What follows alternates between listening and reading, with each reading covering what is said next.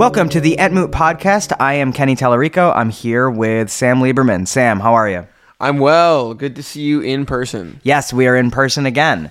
And today we're continuing our discussion of the Silmarillion. Today we're talking about chapters 1 and 2 of the Quenta Silmarillion. Sam, can you refresh the listeners on how the Silmarillion is structured so that we understand the context of what the first two chapters of this part of it are? Yeah, so as you may recall from earlier episodes of the podcast, the first chapter of the Silmarillion is the Aulë, which goes over the creation of the corporeal universe and the creation music associated with that. It's a banger. You should listen to our episode and read it. And you have the Quenta, which goes over all of the Valar, you know, the big sort of powerful lord angels of the earth. And that's also great. And then you get into the Quenta Silmarillion, which is a whole bunch of chapters. We'll take you through what happens in the first two chapters of those today. And then after that, you have some other stuff relating to events from later ages. But the Quenta Silmarillion takes you from the world, it's getting going, stuff goes on all the way through... no spoilers, but some bad stuff happens to some elves towards the end. Yeah, so the Quenta Silmarillion covers it's like 80% of the Silmarillion published book, something like that. It's a really large chunk of it. Yeah. Which is why the book is named after it. Yeah, there's a reason it's not called the Aulë in other stories. Exactly. So the first two chapters, though, the first chapter is called Of the Beginning of Days, and it really picks up right where the Aulë and Quenta leave off. Just like the title suggests, it's the very beginning of Arda. Yeah, it opens incredibly. You know, in earlier episodes, we've referenced Tulkas, who is first named here as Tulkas the Strong, which is as good a primer as any. It opens with Tulkas the Strong hearing that there was battle in the Little Kingdom that refers to Earth, or Ea, the world that is. And this battle we're referring to as Melkor, the bad guy, the evil guy, the big baddie, fighting the Valar, the good guys. And he's the last of the Valar to enter the world. He did not initially go over. He hears that there's battle coming on, and then I'll just quote directly from the Silmarillion. So came Tulkas the Strong, whose anger passes like a mighty wind, scattering cloud and darkness before it. And Melkor fled before his wrath and his laughter, and forsook Arda, and there was peace for a long age. And Tulkas remained and become one of the Valar of the kingdom of Arda. But Melkor brooded in the outer darkness, and his hate was given to Tulkas forever after. It's a true Chad-Virgin dichotomy. Yeah, in the purest form, you have this big, strong, laughing, handsome guy who comes on, and then he just beats the shit out of this loser, who also is a bad dude, who then retreats to the edge of the earth, and again, literal wording is brooding. Yeah. He's brooding. He's broods. coping and seething. Yeah, he really is. Well, the next thing that happens has to do with something that's in this very room me and Kenny are sitting in, and that's lamps. A great transition. Yes, talk about the lamps. So this world, it's unlit. You know, the Valar have fires, so they can light stuff via, bonfires, candles. I don't know exactly what they're using, but they have fire. But besides that, there's no lighting. There's certainly no LEDs or a sun. The sun and moon, that happens a lot later. We're not going to get to that for a while. The sun and moon are that's like a third option. So Yavanna, who is one of the Valar, planted all these plants. She planted all these seeds, but there's not enough light for them to do anything. And then she tells Aulë, could you get this going? And then team effort here, Aulë and Varda and Yavanna and Manwë work together, and they raise these giant lamps at basically the North and South Pole, and they're taller than any mountain that exists in the latter days. They're go basically up to the upper atmosphere all the way up there, and they light the whole world. And one of them's called Iluwin, and one of them's called Ormal. Now, this is actually a question for you that you might know the answer to, because I don't remember.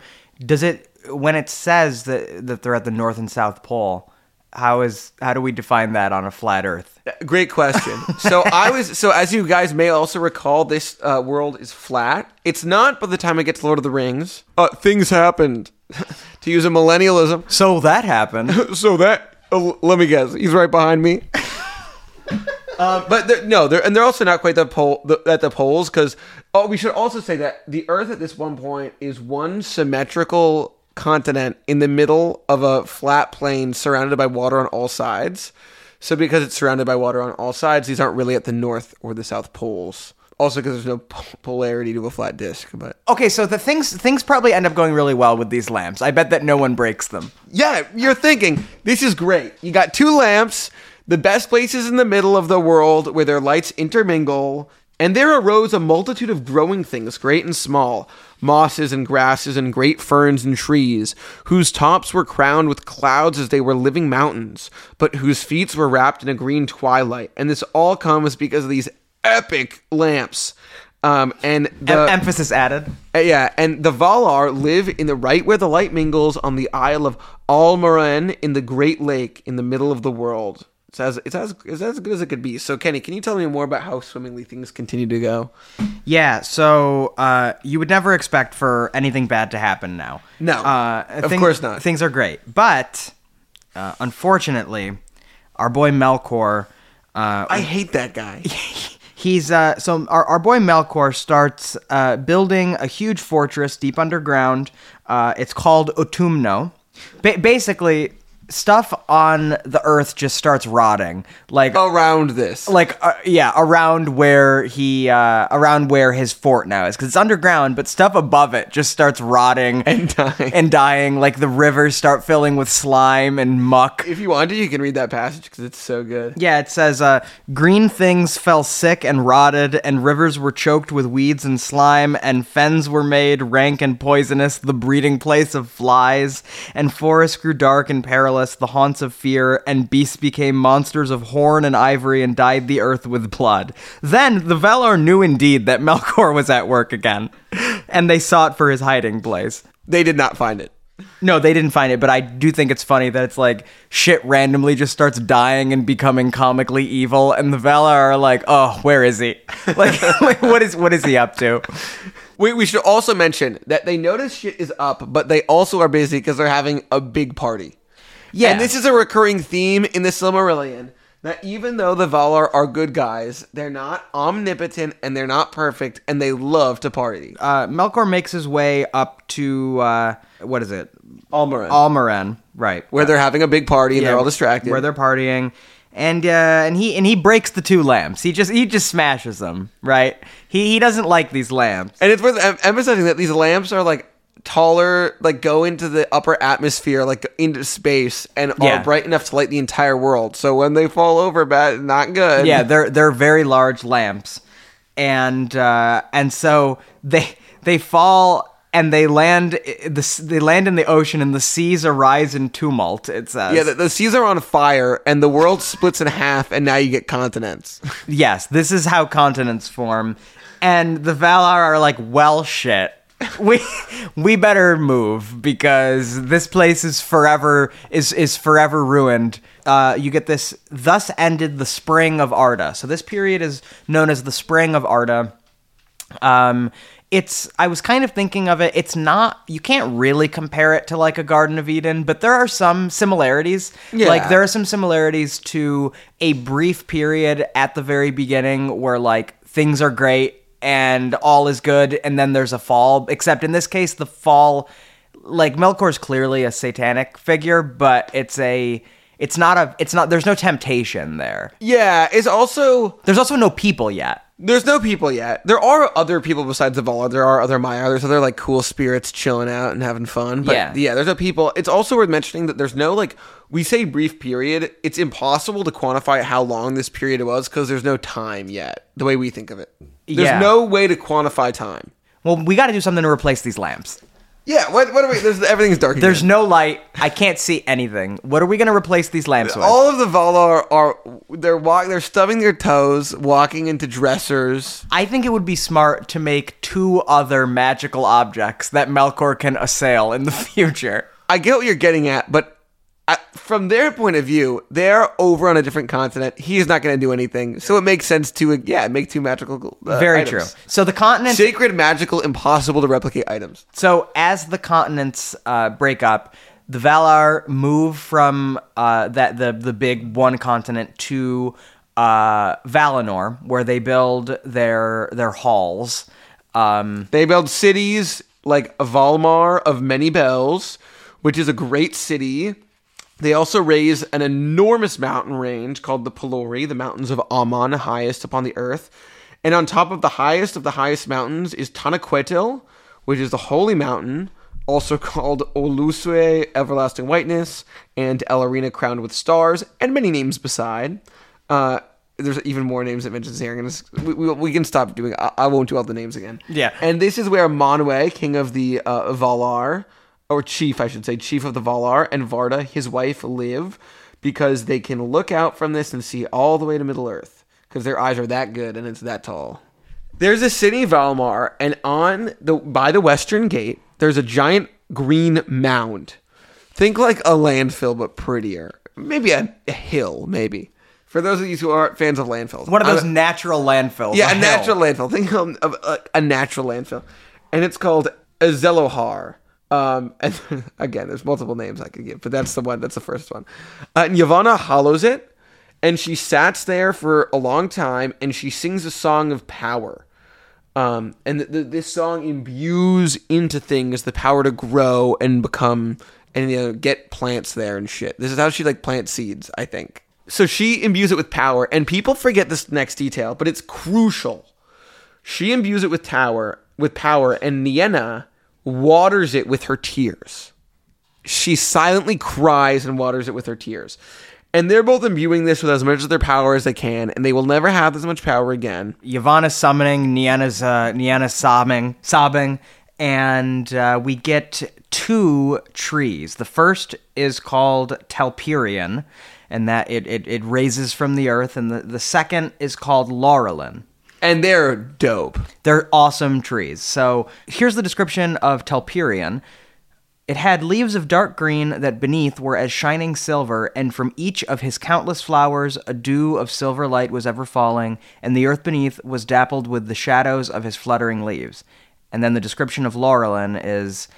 It bore leaves of a young green like the new opened beech. Their edges were of glittering gold. Flowers swung upon her branches in clusters of yellow flame, formed each to a glowing horn that spilled a golden rain upon the ground, and from the blossom of that tree there came forth warmth and a great light. Notice that he genders the 2 trees. Yes. The first, Talpirion, is gendered as male, or as masculine, and Laurelin is gendered as feminine. Now, it's worth mentioning that during this, the light does not make its way to Middle Earth, which is in eternal darkness and is also filled with the monsters of Melkor and Melkor himself. Yes. Who are going around and fucking everything up. Yeah, and keep in mind now, because of what happened with the lamps, that Middle Earth is now a separate continent. Middle Earth is the name for the continent that will later be inhabited, of course, throughout most of the stories that you're familiar with. And Valinor is its own continent where all of the Valar live, except for Melkor, who is off brooding, of course. Manwe is still paying attention to what's going over in Middle Earth with, his agents and just watching and stuff. But, Melkor is sitting in the dark and impenetrable shadows, so he can't really be accessed. Ulmo is continuing to swim over, proverbially swim, spiritually swim, vibe out in the waves, direct the oceans, so on and so forth. He's continuing to pay attention to Middle Earth. Ulmo never forsake it. Yavanna keeps it in her thoughts. And Orome, and this is a key plot detail later, Orome is the one who continues going over to Middle Earth. He never leaves. He leaves, he's still living in Valinor. He really sort of has 2 houses. Maybe we should tax him a little more.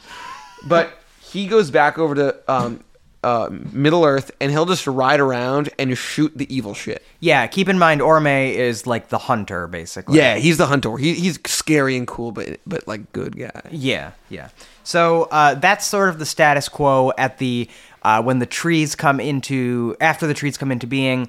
So the 2 trees also, their light waxes and wanes on a coordinated schedule, and so this is how you get the beginning of the count of time. Each is dominant for 8 hours or so, and then sort of the other takes over every 8 hours, basically. And I think here you also get some of the it's also similar to just like how he's gendering them as masculine and feminine. It's also like the sun and moon. The sun is traditionally masculine, and the moon is traditionally feminine. So there's I think there's a little bit there, and then of course later we do get a sun and moon, but yeah, and like the sun is like, you know, classically big and strong and powerful, and the moon is like mysterious and sexy. Yes, so hot, so hot. So the very last paragraph of this first chapter of the Quenta Silmarillion. You get more, you're starting to, the Valar are continuing to prepare for when the children of Iluvatar are finally going to appear. And recall that the children of Iluvatar are elves and men, neither of which exist yet. So, but they've been foreshadowed explicitly. Oh yeah, the Valar have been able to see them when Iluvatar like showed them in a vision, basically. Yeah, they know what they're gonna look like roughly. Yeah, they know what they're gonna be like, though. Right. So they're spending all their time preparing for when they get here. You know, keeping things tidy and such, or attempting to, and not doing a great job. Let's be honest. Right. Sam, do you want to read this the very last paragraph of chapter 1? A little preface is the last chapter is sort of talking about them getting ready. The last page is talking about them getting ready. And it talks about how men are going to come and how men are different from elves in that they can die. And they also have a bit more free will. You can't really separate the two things. It is one with this gift of freedom that the children of men dwell only a short space in the world alive and are not bound to it and depart soon, whither the elves know not. Whereas the elves remain until the end of days, and their love of the earth and all the world is more single and more poignant therefore, and as the years lengthen, ever more sorrowful. For the elves die not till the world dies, unless they are slain or waste in grief, and to both these seeming deaths they are subject. Neither does age subdue their strength, unless one grows weary of 10,000 centuries. And dying, they are gathered to the halls of Mondos in Valinor, and whence they may in time return. But the sons of men die indeed, and leave the world, wherefore they are called the guests or the strangers. Death is their fate, the gifts of Iluvatar, which as time wears even the powers shall envy. But Melkor has cast his shadow upon it, and confounded it with darkness, and brought forth evil out of good and fear out of hope. Yet of old the Valar declared to the elves in Valinor, the men shall join in the second music of the Ainur. Whereas Iluvatar has not revealed what purpose is for the elves after the world's end, and Melkor has not discovered it. Yeah, it's a beautiful passage, and I think you also get some metaphysical stuff that is truly the lifeblood of the Entmoot podcast. I think you get there's some interesting insights, I think, in the dichotomy between elves being eternal and emo. Exactly. Elves, they're not immortal, but you can think of them as being immortal, as we've said in the past.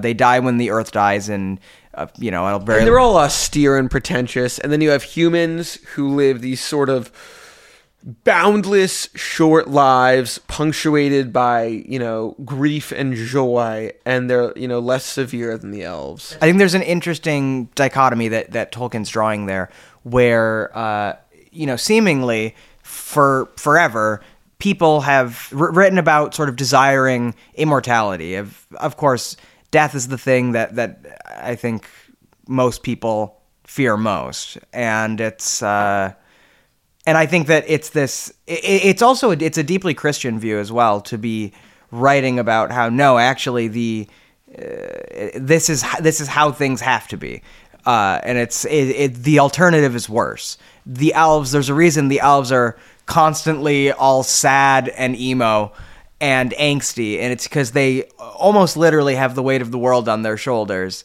Yeah. Whereas people, even people who are sort of who have sort of a mind of leaving the world better than they found it,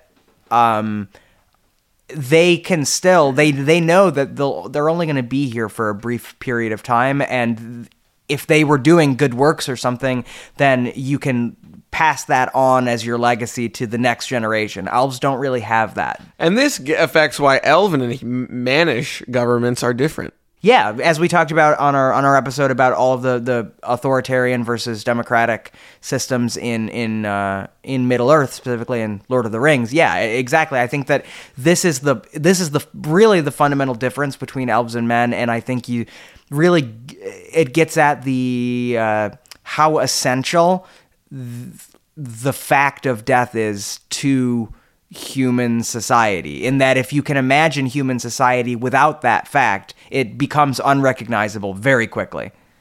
That's a perfect place to transition in onto one of my favorite moments in all of Tolkien's literature, which is this brief but really poignant and well-written 4-page chapter 2 of Aulë and Yavanna. Yes. And Kenny, do you want to get us started? I do, yes. So I was going to...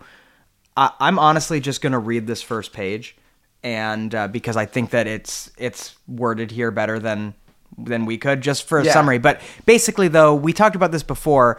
Aulë he's the craftsman, and he is wedded to Yavanna, who is the what would you call her? The gardener. She's sort of like a tree lady. Yeah, not even the gardener is one of the other ones. More. Yeah. So here is how this chapter 2 starts. It is told that in their beginning, the dwarves were made by Aulë in the darkness of Middle-earth, for so greatly did Aulë desire the coming of the children, to have learners to whom he could teach his lore and his crafts, that he was unwilling to await the fulfillment of the designs of Ilúvatar.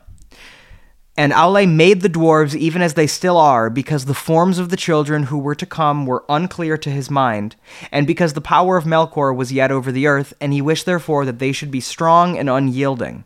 But fearing that the other Valar might blame his work, he wrought in secret, and he made first the 7 fathers of the dwarves in a hall under the mountains in Middle-earth. I want to quickly interject and just say, it's funny that it's 7 dwarves.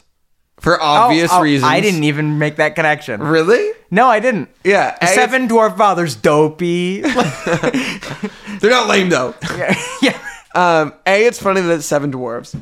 B, I think one thing you really get here is that Aulë is a little boneheaded in this decision, but he's just lonely. He has no one. I mean, think about how lame it would be if you were really into something that was your whole life, and you really had no one to talk about it with. None of the other Valar are into mining. None of them are passionate about ore. Right. They're all into other stuff. That's sad. He wanted other, I think Sam and I love this chapter so much because we deeply relate to Aulë, of the people immediately around us not wanting to talk about the things that we're obsessed with. Also, me and Kenny have recently been playing Dwarf Fortress, and I get the impulse to want to have a community of dwarves. Yeah, that's also... Yeah, imagine coming up with dwarves like Aulë. Yeah. I also like that Aulë, he didn't intentionally say I'm gonna make dwarves by these specifications. He basically said I've seen what the things that Ilúvatar are gonna make are, and I'm gonna make them, but I want them to be more into ore than them. Yeah, and I want them to be better built for specifically mining and metalworking. Okay, so I'm gonna continue now. But just for context, though, this is the creation of the dwarves that we know, like Gimli. He's a dwarf. It's the same race. Son of who? Gloin. And you also get here that this means the dwarves are older than men and elves. Well, we'll sort of. We'll get there. Yeah, we'll get there. But they were brought into existence for the first time before men and elves. Briefly. All right. So okay, so Aulë creates the dwarves. Now, Ilúvatar knew what was done, and in the very hour that Aulë's work was complete, and he was pleased, and began to instruct the dwarves in the speech that he had devised for them. Ilúvatar spoke to him, and Aulë heard his voice and was silent. And the voice of Ilúvatar said to him, "Why hast thou done this? Why dost thou attempt a thing which thou knowest is beyond thy power and thy authority? For thou hast from me as a gift thy own being only, and no more, and therefore the creatures of thy hand and mind can live only by that being, moving when thou thinkest to move them, and if thy thought be elsewhere, standing idle. Is that thy desire?" Then Aulë answered, I did not desire such lordship. I desired things other than I am, to love and to teach them, so that they too might perceive the beauty of Ea, which thou hast caused to be. For it seemed to me that there is great room in Arda for many things that might rejoice in it, yet it is for the most part empty still, and dumb.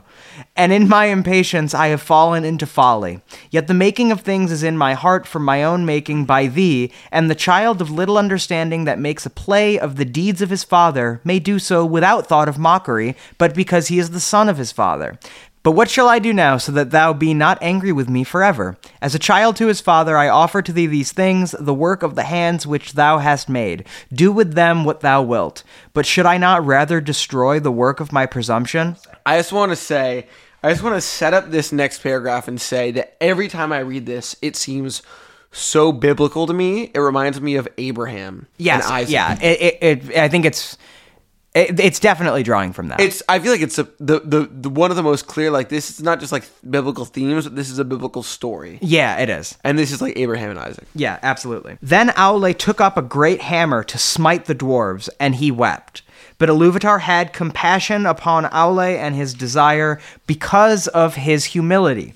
And the dwarves shrank from the hammer and were afraid, and they bowed down their heads and begged for mercy. And the voice of Iluvatar said to Aulë... I also, really quickly, I just love that image of the dwarves. They just came into existence. They're like, this is sick. We're alive. Yeah. And then immediately their dad, who had been teaching them how to speak, is about to kill them. I know. And they're weeping. I find it very heartbreaking. And the voice of Iluvatar said to Aulë, Thy offer I accepted, even as it was made. Dost thou not see that these things have now a life of their own, and speak with their own voices?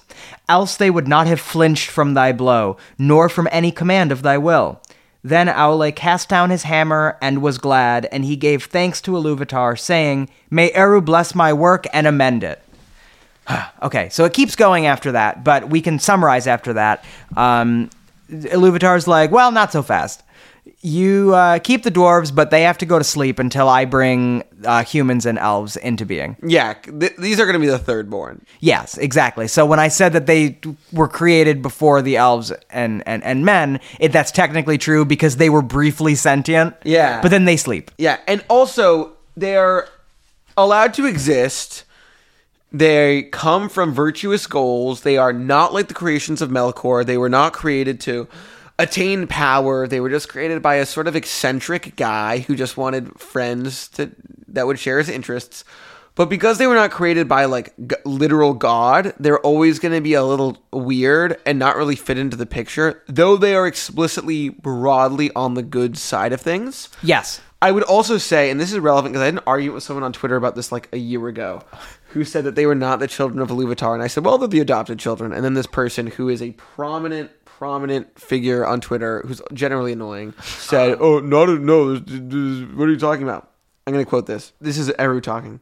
But when the time comes, I will awaken them, and they shall be to thee as children, and often strife shall arise between thine and mine. The children of my adoption and the children of my choice. He literally calls them his adopted children. So get owned, unnamed Twitter person. Get owned, unnamed Twitter personality who has had op-eds published in the New York Times.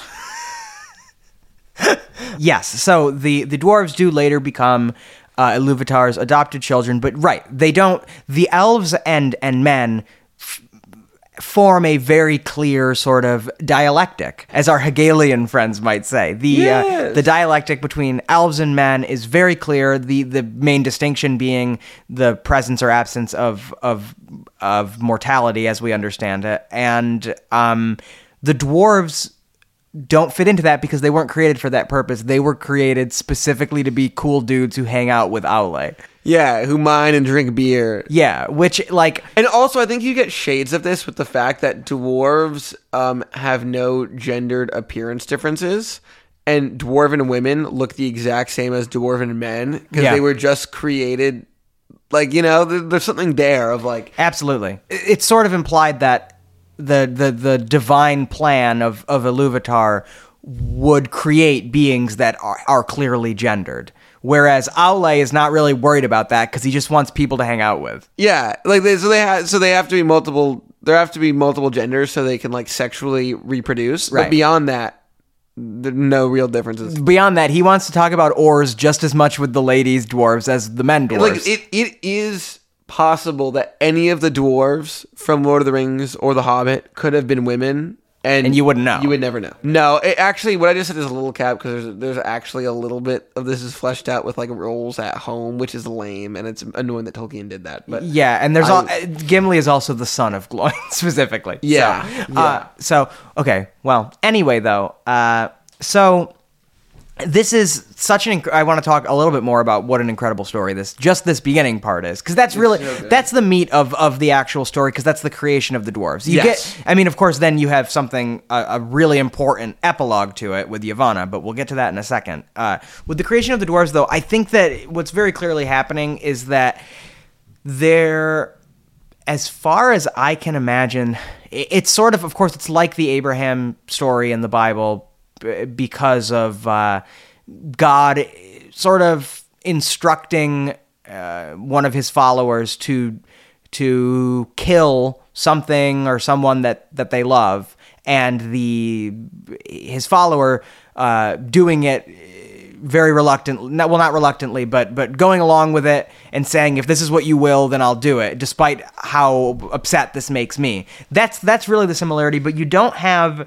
It's Abraham, in a sense, created Isaac, but it's not the same thing that, like, Iluvatar essentially stated, like, you guys, I'm the only thing that gets to bring sentient life into existence. You're not allowed to create sentient life. And Aulë's like, I want friends.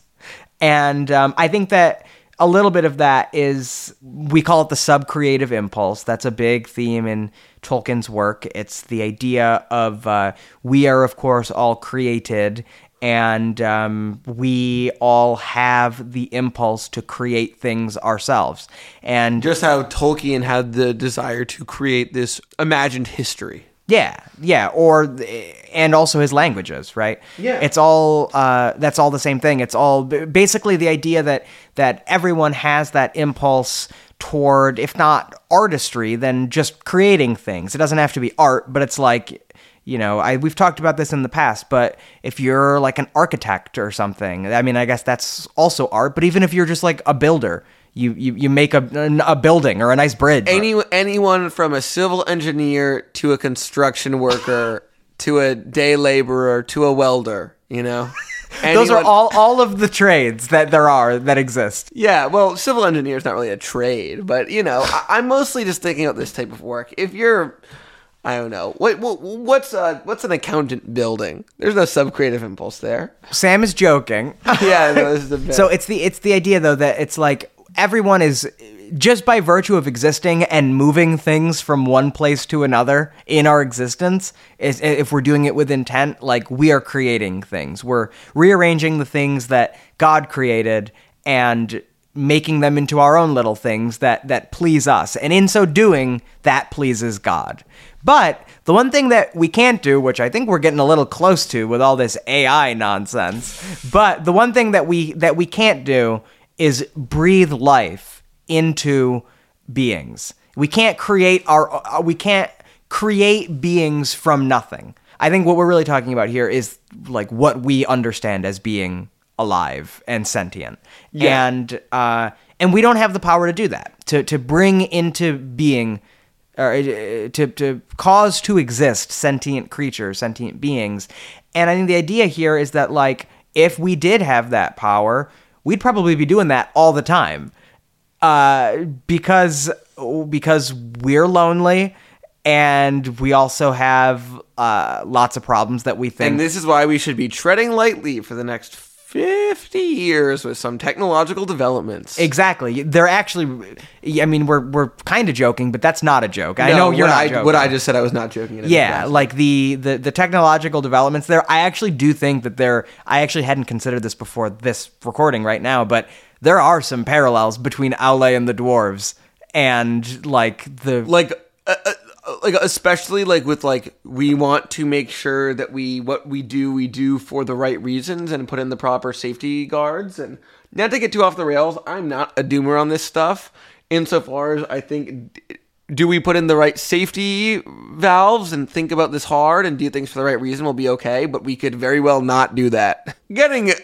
completely back to the subject. Yeah, so I think, though, I think it's easy to see a little bit of any of us in Aule's desire to create beings that he can teach how to talk and be friends with, basically, and that share his interests and are like him. And serve no evil purpose, of course, right? He's not creating anything. And in fact, when he's, he could just be sucking up a little bit to Iluvatar, but I believe him. I do too. When Iluvatar is like, why'd you do this? And he's like, I just wanted friends. I was impatient because the friends you said you were going to make aren't here yet.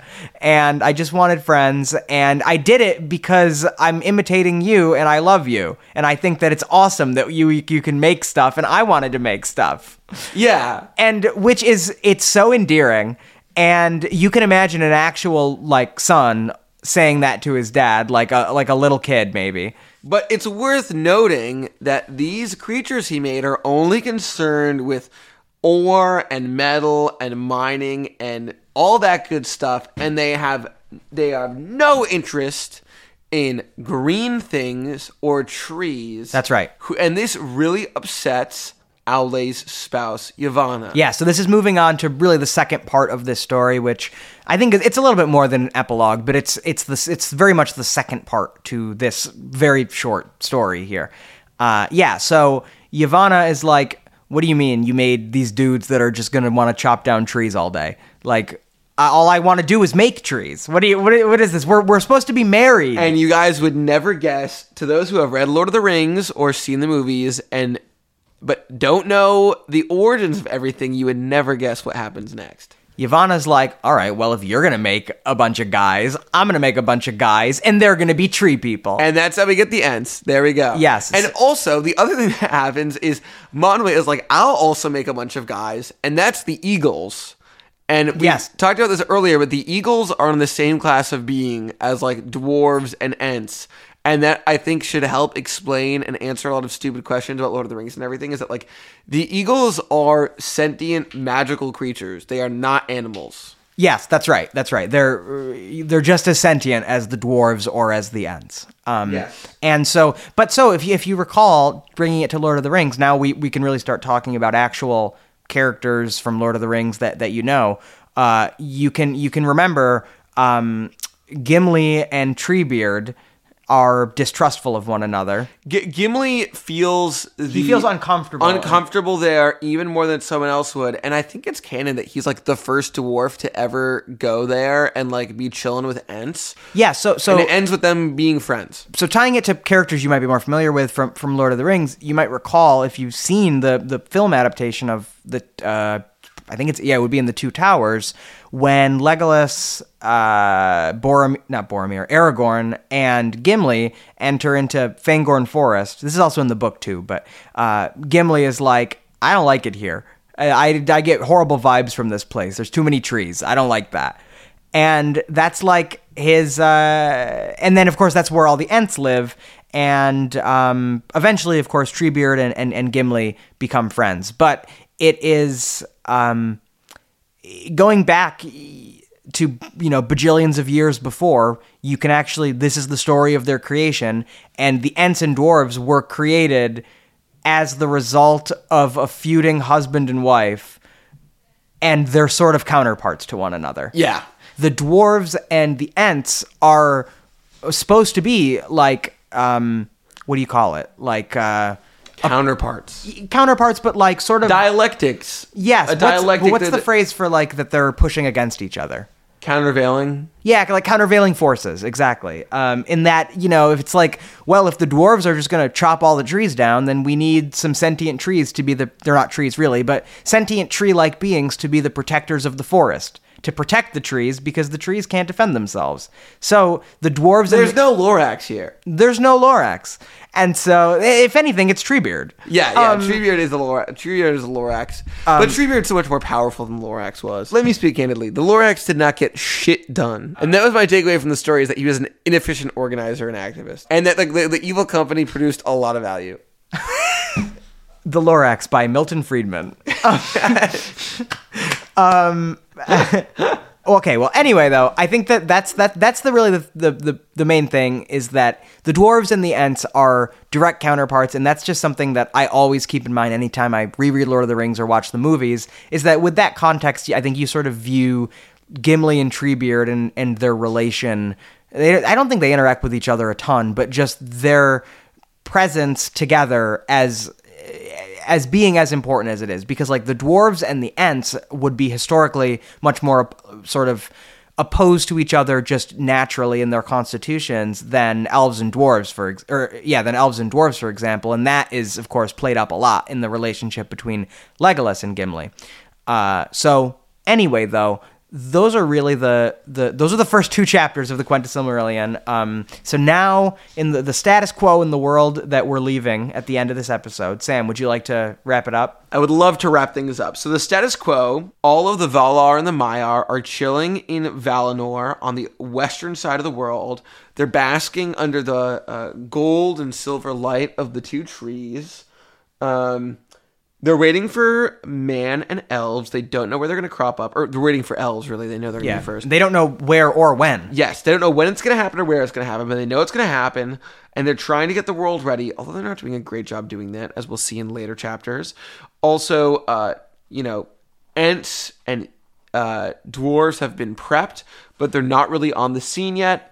I don't think it's mentioned whether eagles are like just brought right in or whether they're prepped and also put on freeze for a little bit. Yeah, I'm not sure. And that's where we're ending. Yep. So get ready for next week's episode or 2 weeks or whatever. Yeah, we're on a little bit less of a schedule due to the interruptions by medical issues from both of us. Yeah, these things just sort of come out when they come out. Yeah, that's kind of how it's You get what you get and you don't get upset.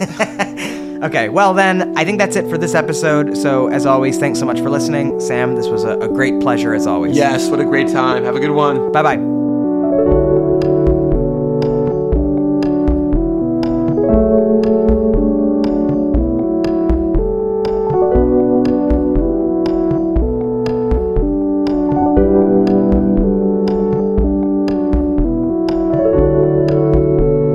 Podcast is co-hosted by Sam Lieberman and Kenny Tallarico. Our cover art is by Claire Harple. Our theme music is by Kenny Tallarico. Any materials or writings discussed in this episode are linked below in the show notes.